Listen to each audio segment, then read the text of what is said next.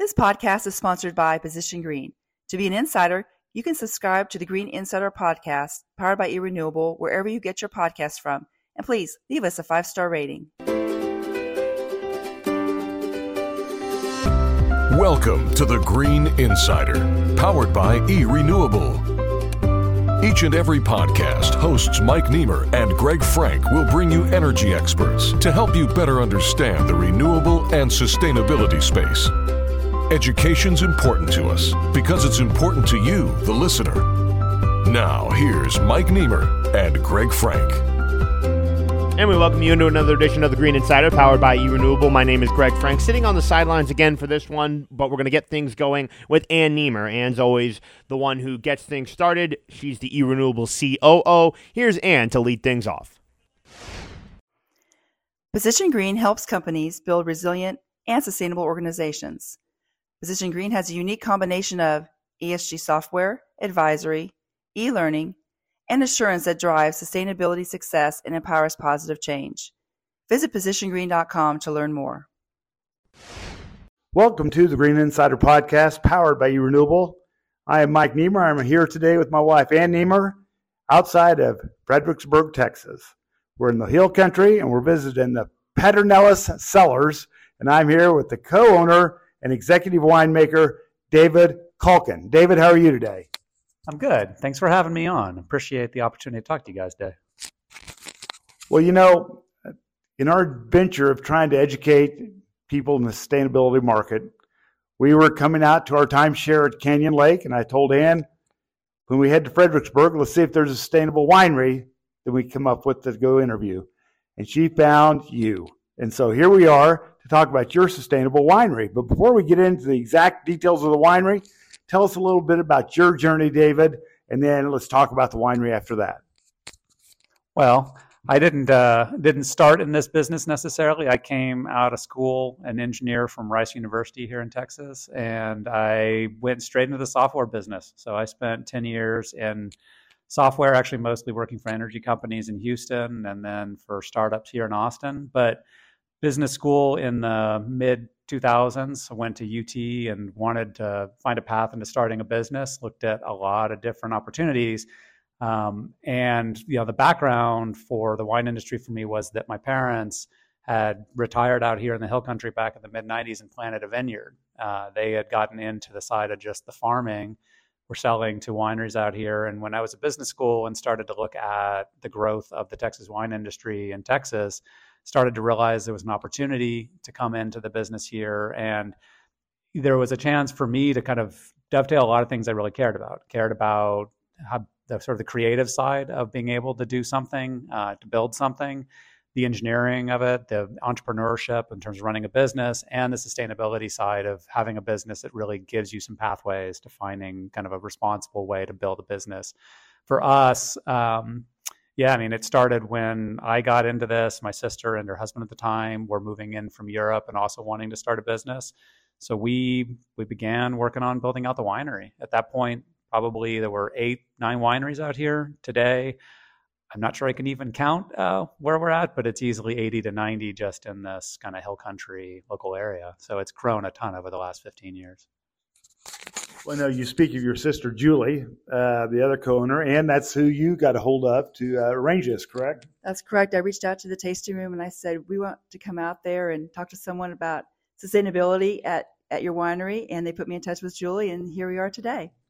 Well, David, you know, our mission is sustainability, and we know based on what we saw on the website, sustainability, there is a passion from you all with regards to that, and you're doing different things and making an effort to make sustainable wine. Tell the listener about what is involved with making a more sustainable wine than not. Sure. And so one of the things about the wine industry is that, you know, you have multiple levels to this. You have the level of the vineyard in terms of trying to farm in a way that, when we talk about sustainability, we're sort of talking both environmentally and generationally sustainable, that we're doing things that are good for the soil, the land, the community, and of course, something that we feel good about having our kids in the vineyard working with it, and something that will last, right? Something that actually, uses the land and gives back to the land in a cycle that is actually sustainable. So there's that part of it in terms of how we run it, and we'll talk a little bit in detail on the vineyard side.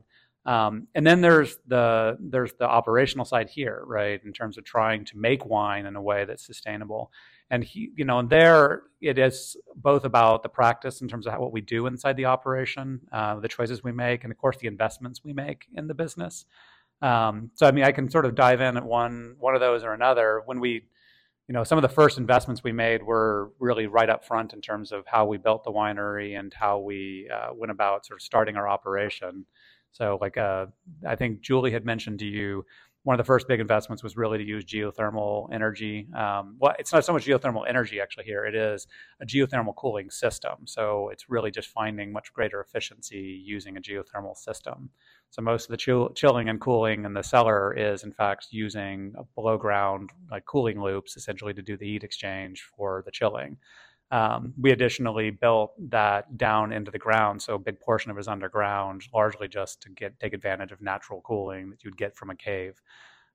So those kind of investments were up front. On the vineyard side, that has been one of the more interesting journeys, because I think we came in with the ambitions that we would grow organically, and we've been working towards finding as close as we can. I think part of the difficulty is that doing any crop in a place where it has not previously been done organic, you're having to learn hard lessons about what practices work and what don't. So even today, we're not fully certified organic here. We do finally have growers in the High Plains who are either organic or in transitional organic and should be in the next year or two.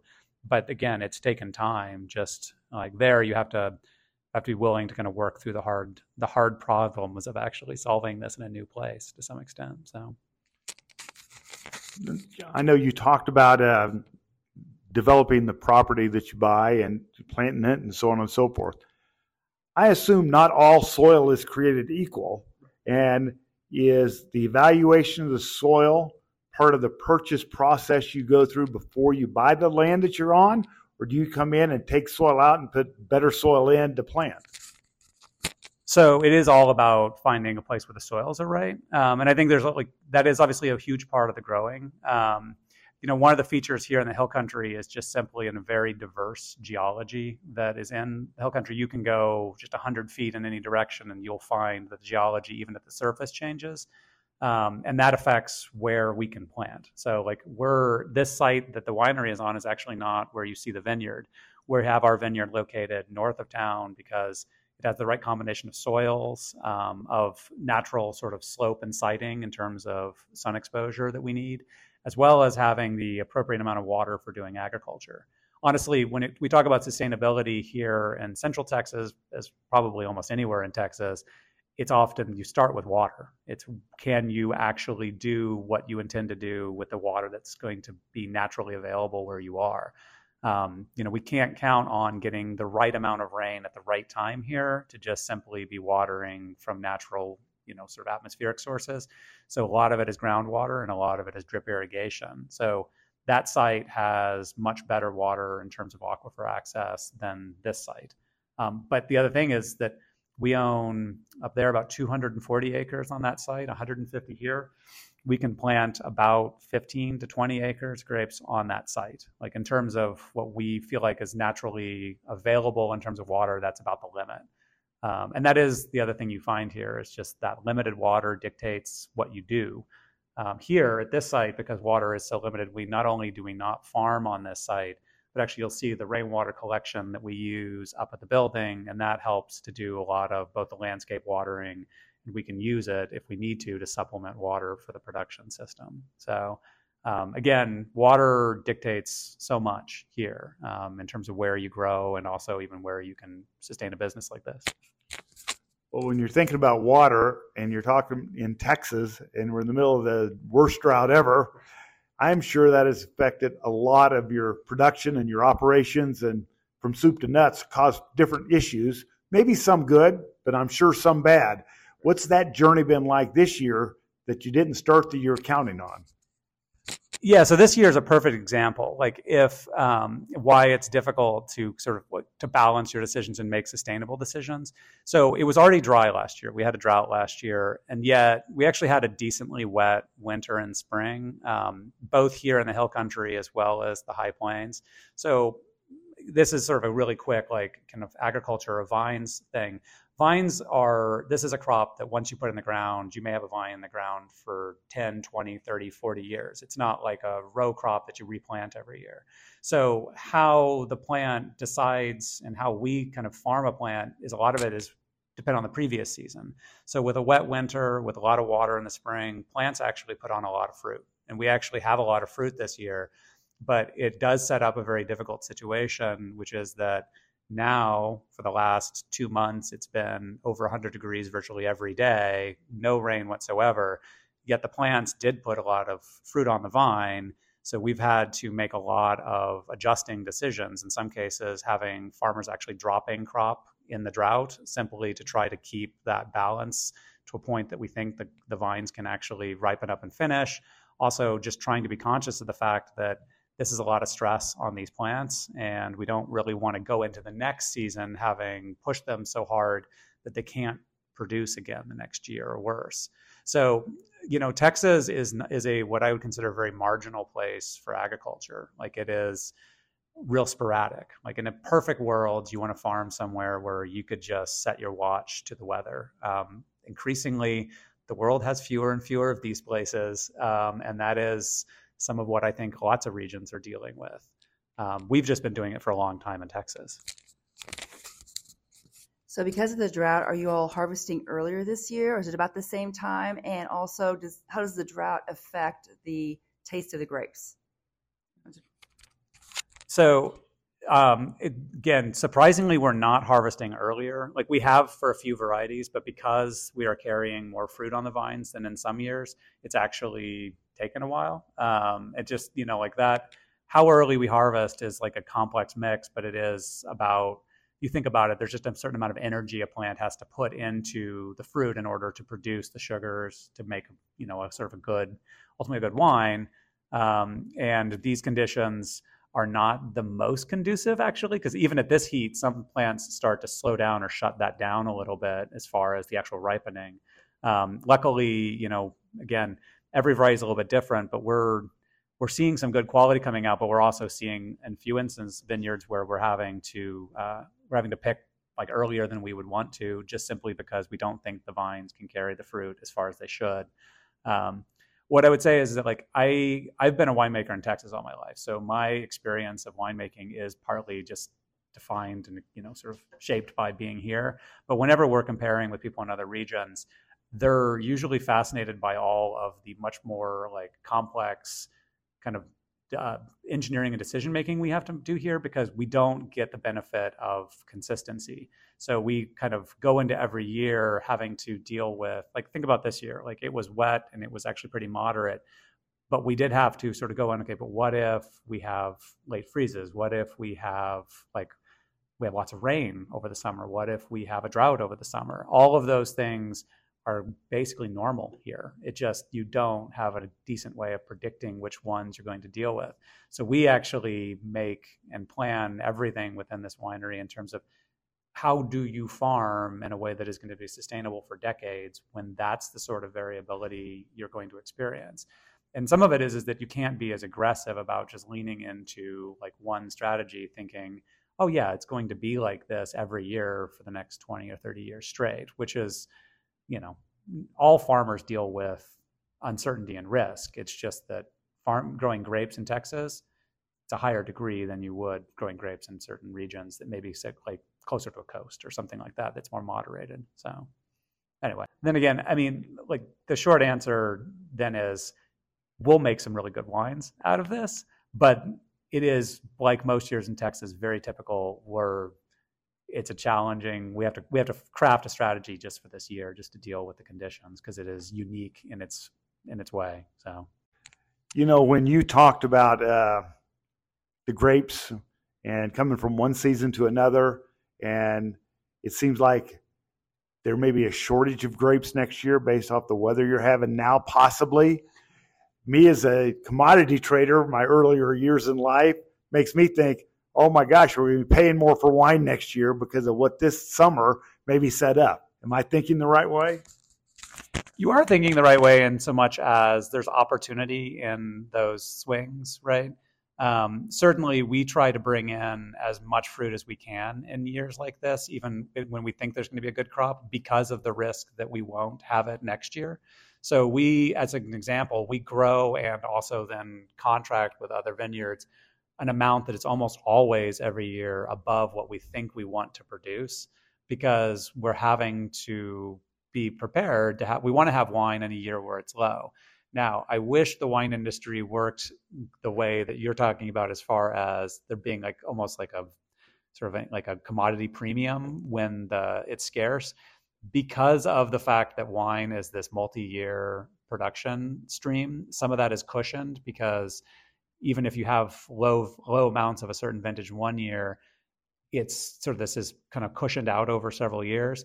But the other thing to bear in mind is we sell wine and price it to some degree, at least, in a global market, right? So if we have a drought here and there's less fruit, say next year because of some conditions, that does not necessarily mean that the broader market is going to suddenly give us a premium for the scarce amount of Texas wine. Now, it might mean that in a tasting room, you could expect to charge more as a winery, or of course have to pay more as a consumer. But like, as an example, when I sell Tempranillo, which is one of our primary grapes, in say Whole Foods, you're walking over to a section that has Tempranillos from Spain, Tempranillos from, maybe you'll find one from Southern Oregon, maybe you will find one from Portugal. The point is that it's a global market, and those prices, we have to just stay consistent to our our positioning and segment in there, but we don't get as much say about saying it's really scarce, you need to jump on it. That's mostly only true at like the higher end of this market, where you're talking about like Bordeaux and futures and that sort of thing, where people look at those and they will literally, you'll see this it's like an open market price, but that is partly because there are all of this sort of scarcity signaling going on. So, well, with regards to the different types of wine you make here, are there any one wine that's more sustainable than another, or is your vineyard sustainable across the board and all things created equal sustainability wise? If there are differences in some of them, kind of explain why some would be treated one way versus another. So one thing that we've been focusing on is actually increasing our production in again, organic grown grapes. And so we have now 2 vineyards that are finally completing that transition. And we have found that there are only some sites in Texas where that is practical right now, like in terms of doing it. And the reasons are many, but it is about finding a place where you have all the right components for this. You have the right, as good a weather as you can expect in Texas, that you don't have as many pest and environmental types of threats. Like Texas, the whole country here, it can be difficult because the ranges of humidity can be high, the amount of pest pressure is high. There's just a bunch of factors that make it hard. There are parts of West Texas that are actually really well suited for organic. And so those parts of the program are increasingly more sustainable, because you're already starting with a very sort of sustainable operation on that grape growing side. In the winery, from a winemaking point of view, there are certainly some, in general, the less we have to do in what we'd call interventionist winemaking, where you're having to do a lot of tweaking, a lot of temperature control, all of those sorts of things, then the footprint is almost inevitably lower on those wines. And truthfully, there's, that is the case typically with wines that the easiest, some of the lowest intervention happens to be some of those sort of longer aging reds, where mostly we're letting the fermentation happen naturally. We're just doing spontaneous fermentations, which means not having to add yeast. And then those wines are tucked away to do most of their development by just being put in an underground cellar.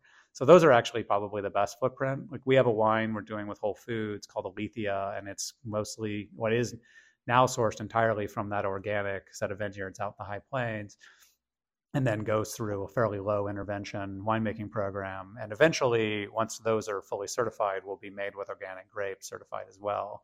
but those are probably have the best sustainability footprint. But otherwise it's sometimes hard to get a measure of this, because it is like I mentioned to you guys before we started the podcast, there are these like sustainability in practice, like kind of sort of templates, but then you really get into that definition of, well, which aspects of sustainability and how are you scoring and prioritizing them to find an answer. Because like I don't have even the measurement, for example, right now to give you a measure of something as simple as like carbon footprint. Like that would be like maybe a standard you could use. I don't have that down to, if I make a Viognier, here's the carbon footprint. If I make a Tempranillo, here's that footprint. It'd be good to get to that point, but we don't have the measurement, honestly, at this point to do that. And you're not alone in that. That measurement's hard to get, and people are trying to figure out their carbon footprints. That's difficult to get in any industry right now, particularly in the United States. It's a little easier in Europe because they've got a little more standardization has been put into place. We're working on that. We've got project partners, and that's what they're trying to do. They're coming from Europe to try to teach everybody over here on how to be more sustainable and how to score it. So that is something that we're going to see the U.S. continue to develop. We're just not quite there yet. And so I know from looking at your website, you talked about how you have a natural pest control management system put in place. Tell the listeners about that. Sure. I mean, a lot of on the pest control side is limiting using any kind of pesticides that would knock out the majority of the insects that are actually beneficial. Like there is a balance that you can achieve in the vines typically where you have as many of the sort of the predators of the pests that you would wish to see go away as you do the actual pests. And that's one of the most common ways we're doing this is focusing on just keeping a set of healthy canopy, healthy soil, healthy ground cover, because with those, we can generally find a balance with most of the pests and not having to then be using synthetic products in order to naturally, because it's sort of one of those, once you go down the path of using, say, a lot of pesticides, you're almost trying to farm in a sterile environment, like with respect to at least the various different insects and everything else that's involved. And it's hard to find any balance. At that point, you're actually very vulnerable to like a influx of a particular pest. Now, there are still some challenges here, and so we still use some products that are sort of organic. Some of them are organic certified, but they can be very sort of benign in terms of what they can do. These are traditional products like using sulfur, which that's mostly for fungicide. We can use, essentially, we have like a spray that is still more fungus focused, but it's like using like almost like a hydrogen peroxide type of spray. These are organically certified sprays. But the point is they're not really meant to knock out pests. We're mostly counting on actually keeping all the natural sort of insects that are in there. And that works most of the time. That high plains are much easier for this. And that's why I say it's like doing sustainable agriculture up there is typically easier. In part because you guys spend a lot of time in the high plains? Not a lot, no. What you'll find is there's not a lot of, like most of your vineyards are in a barren field. Like there's grassland, and you do have some pests that are associated with grassland, but it's not like here in the hill country where you might be next to like a creek where you have all kinds of insects that are in these riparian areas. There really isn't such an equivalent in the high plains. It is in a sense, it's a type of desert, but that environment actually makes it nicely suited. It's dry. Its only real knock isn't really about pests or anything else. It is that it's the high plains. Like this is the place you think of tornadoes and 80-degree temperature changes from cold fronts or from heat waves. And that's the challenge, but it actually makes it a relatively clean environment for farming. So, well, since you and Julie have taken over from your parents, they should be very proud of what you've done and how you've continued their quest of wine and what you've created in this boutique winery that you have here. Okay, how many cases of wine altogether do you guys put out on an annual basis? So we do usually about 12 to 15,000 cases. And, the majority of that sells directly to wine club members and consumers who come here on site or that we ship to as part of, say, like the memberships. But we also do sell and distribution in Texas. So in most of the like major cities here in Texas, you'll find it in central markets, HEBs and Whole Foods, as well as a lot of your local restaurants and local wine shops. And, like one of the things that's really been exciting about being in the Texas wine industry is just seeing how much that has changed since we started. Like in 2005, 2006, when I was here, you would probably see 3 or 4 brands and a handful of locations. Now you'll see several dozen brands, and you'll see everything from really small boutique producers to our larger producers in state. And you'll see sommeliers that are excited and educated about it because they recognize there's actually like premium wine in Texas, but there's specific qualities that Texas can produce that make it worth experiencing, right? Like, I mean, if you decide you want to experience a region, one of the things you do is often try the wines, whether that be an Argentinian Malbec or you go and get a Shiraz from Australia. Texas produces some amazing hot weather varietal wines, and it's a chance to actually experience this is a piece of sort of Texas culture and Texas terroir. So I know when Ann and I go out to eat, when we get the wine list, if they have a Texas wine section, we always buy that Texas wine, something from the Texas wine. We want to support the area, and it may not be one that we've actually been to. We try to get something we haven't been to just to experience it. But we are seeing it more and more, and I think that's good for the state, the economy, and the wine industry in general. So I don't have a lot more to ask, David. Is there something that we haven't covered that you were wanting to get out there to help to continue the education of sustainability in the wine market to the listeners? I mean, I appreciate that you guys, all I can always say is that you guys do this podcast because the sustainability is a tricky subject. We sometimes feel a little bit, I don't know how to put it, like we don't want to overstate ever what we're doing because, like there's, as we start to get to a place, for example, where we have an organic grower, we have something sort of tangible to point at, but sustainability is something that hopefully everybody is trying to do in some ways. So it's not, like we like to identify ourselves as a sustainable operation, and yet there are plenty of businesses doing a better job than we are. And there are others that use the term that probably are just looking for a roadmap for how to do it. Like what you guys do is fantastic because it's part of educating people on ways in which you can actually do tangible things that will increase sustainability. We're obviously in the boat where we're always looking for information. We're always looking for better ways we can do it.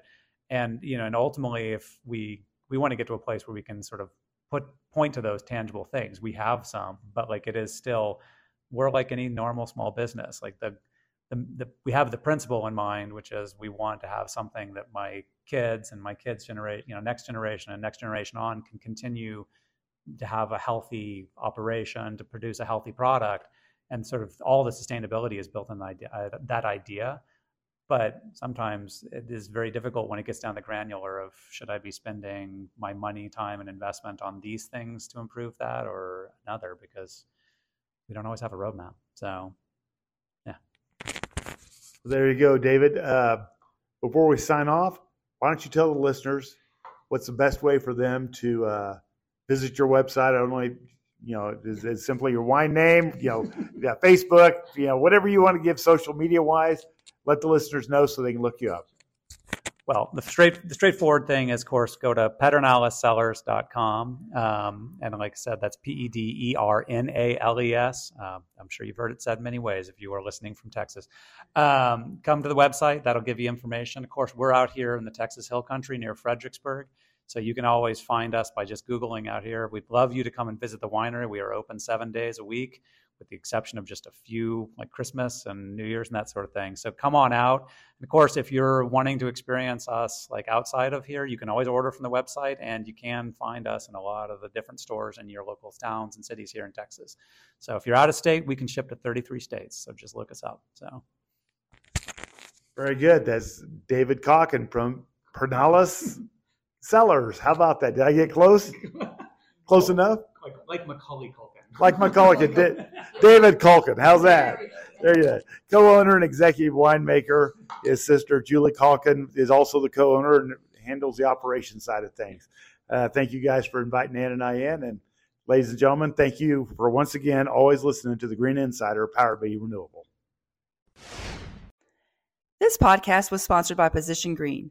For an introduction to our sponsor or find out how you too could be a sponsor, refer to our show notes to contact eRenewable and the Green Insider Podcast.